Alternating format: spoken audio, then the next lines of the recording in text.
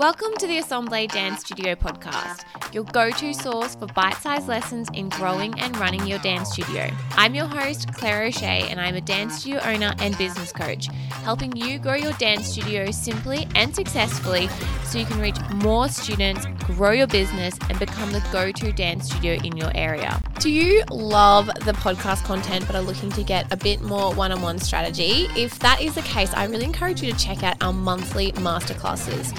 Each month, I dive into a specific topic that is going to help you and your dance studio reach the next level. So if you're interested in finding more about that, head to assembledancestudiocoaching.com/masterclass. Again, each month is a specific topic catered to you and your dance studio, all about how to grow and create a bigger, more successful, just more streamlined dance studio.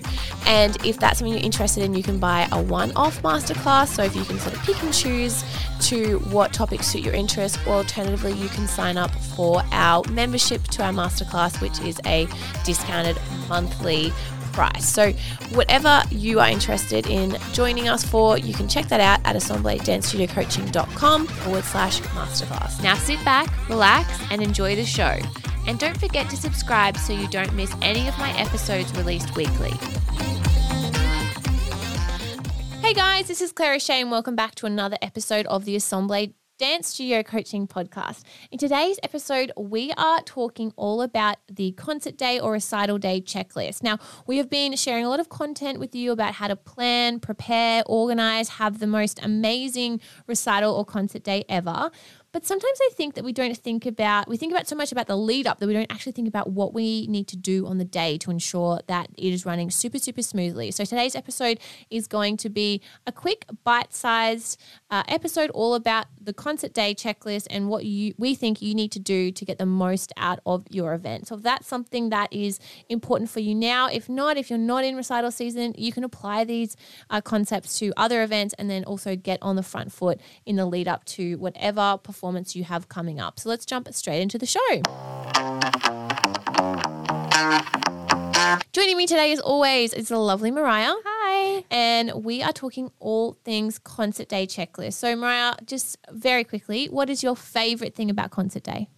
Oh, celebration, I think. That's so nice. Yeah. Beautiful. Yeah. Don't need any more than that. So let's talk about the concert day checklist. Again, months and months and months of hard work has come to this day. We have done costumes and planning and, information for parents. We've, sewed those sequins and fixed that strap and all of that. And it is now concert day. But aside from just actually running the day and making sure that the kids get on stage, there is a lot that goes into it as well. And I thought it would be really good to distill down into my concert day checklist for you guys. So the first thing I want to really highlight is the significance of proper planning and organization. Obviously, you guys know that. And once that's all done, the event should run really smoothly. But these are a couple of things that on the day I really think are helpful to be across. So before the event and in the morning of, if possible, reviewing and finalizing the schedule. So essentially also having like a running order today with times of where people are meant to be, where staff are meant to be, when you're meant to get there to set up, to pack up, to transition between events, depending on the structure of your day. For us, we have multiple performances on one day. So we even have to have a tighter schedule and ensure that people are out so we can clean and get the next group in. So reviewing and sharing that with the team is really, really important. And that obviously can include a running order of the day, as well as you might have a separate document that has like the performance order and the timing and the transitions between that. And that can really ensure a smooth transition between performances and minimize downtime. Roles of the day too, like roles of the people. Yeah, we Mariah's sort of jumping the gun a little, like settle down over there. We're getting It's in her notes. I should have seen it. No, that's totally fine. So once you have that overall schedule, you have the running order, everyone's aware of that. I think on that document, you'd probably have highlighted for specific people. That's a good idea. Yeah.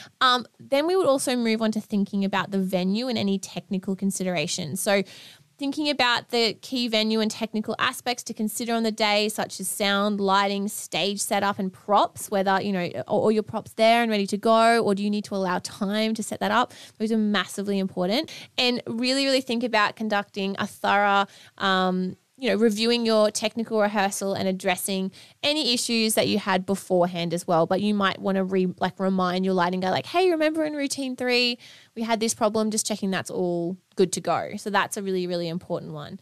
Now, moving on to Mariah's point that she made before about is staff and volunteer coordination. So that is hugely important. Depending on the size of your studio, it's literally not possible to run a recital with just you. No. So the importance of having effective staff and volunteer coordination is just absolutely massive, and be sure that everyone is aware of their roles and responsibilities of each team member, and also give them like tips and clear communication that will really assist with seamless collaboration. So, you really want to be working as a unit, and if everybody knows the vibe of the day, who's responsible for what, where to direct people, it works so much more smoothly. Would you agree? Yes, I totally agree.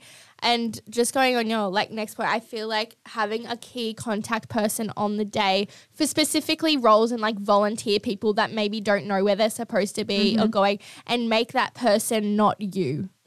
Yes. You have so many other things to do. You do not need to worry about what someone's mum is needing, what dressing helping room she's in. You don't need to do that. So there would be you would be backstage, you're in charge of making sure the routines get on and the kids are happy, blah, blah, blah. And then you would have different people maybe in charge of different areas. And they still might be a volunteer. There might be a parent volunteer that has event management experience, and they're really keen to assist in any way they can. But also in terms of key contacts, I would say ensure that you have the information of whoever's in charge of the venue on the day, because little things pop up more quickly than you realize, and it's important for them to be accessible. Yeah. And we've been in venues where before, the venue we're at now is fantastic. They make themselves so present. They're really, really helpful. Yeah. And we've been in venues in the past where I literally spend more time running around trying to find the manager, because they're always hiding in a back room trying not to work. So, figure out and, set your expectations with them as well. Now, in terms of backstage management, again, this is something we probably could do a whole other episode on, but I just want to talk about effective backstage management, including, dressing rooms and props and performer lineup. So other than having that running order with the timestamps of the day, another thing that we have is sort of our essential, our running order, which has the song name, the class name, a picture of their costume. It has any equipment that's required on the stage for acrobatics, as well as props. And this is in a running order with the students' names, the side of the stage they starting on or off, or any sort of lighting cues that we need to give. So it's essentially a running doc of the show, and that is on the side, and that would be the responsibility of, I guess, the stage coordinator or director.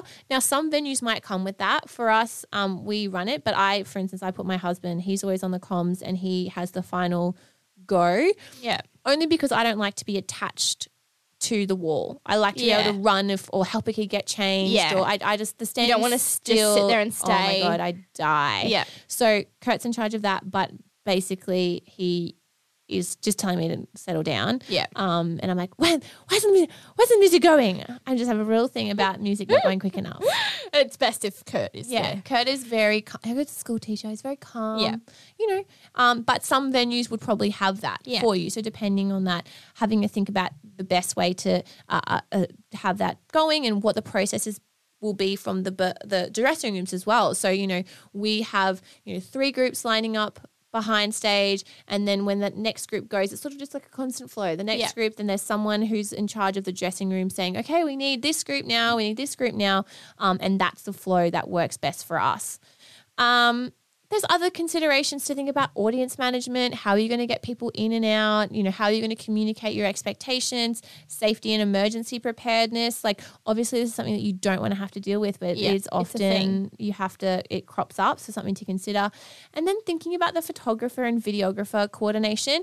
So even though, again, they're sort of running their own show, it's so important to know that they're there and set up and ready to go, because it can be quite stressful if you're wondering where they are. So often as well, I set the parameters for them. Like when you're here, if you can come and find me side stage, I'd really appreciate just knowing you're here and ready to go. Yeah.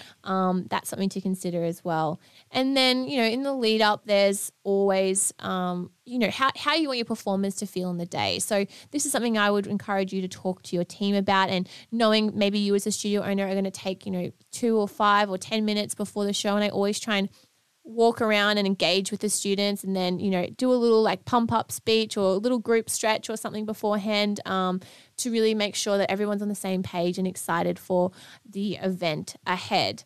And then lastly as well, there's always going to be odd things that need to be followed up, whether someone needs to pick up a costume or swap, or someone's running late because of X.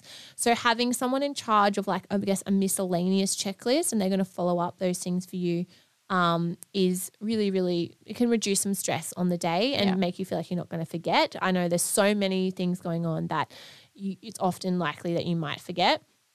And then lastly, on the day, I would have an after event debrief and reflection. And this is something we sort of do naturally as a team. Yeah. All come together, talk about what worked, what didn't, what we would do different next year, what we loved, what was funny, what was weird. Like there's so many elements that go into it. But I think as quickly as possible, having a bit of a debrief.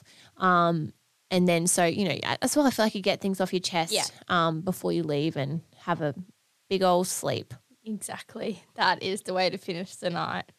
A good nap. Yes. A long nap. So that is a bit of behind the scenes on what I recommend going into your concert day checklist. If you have any other things that you think are required, mandatory, you wouldn't be without, be sure to let us know. So thank you for joining me on the show today, Mariah. No worries. And I look forward to speaking with you guys soon. Bye for now.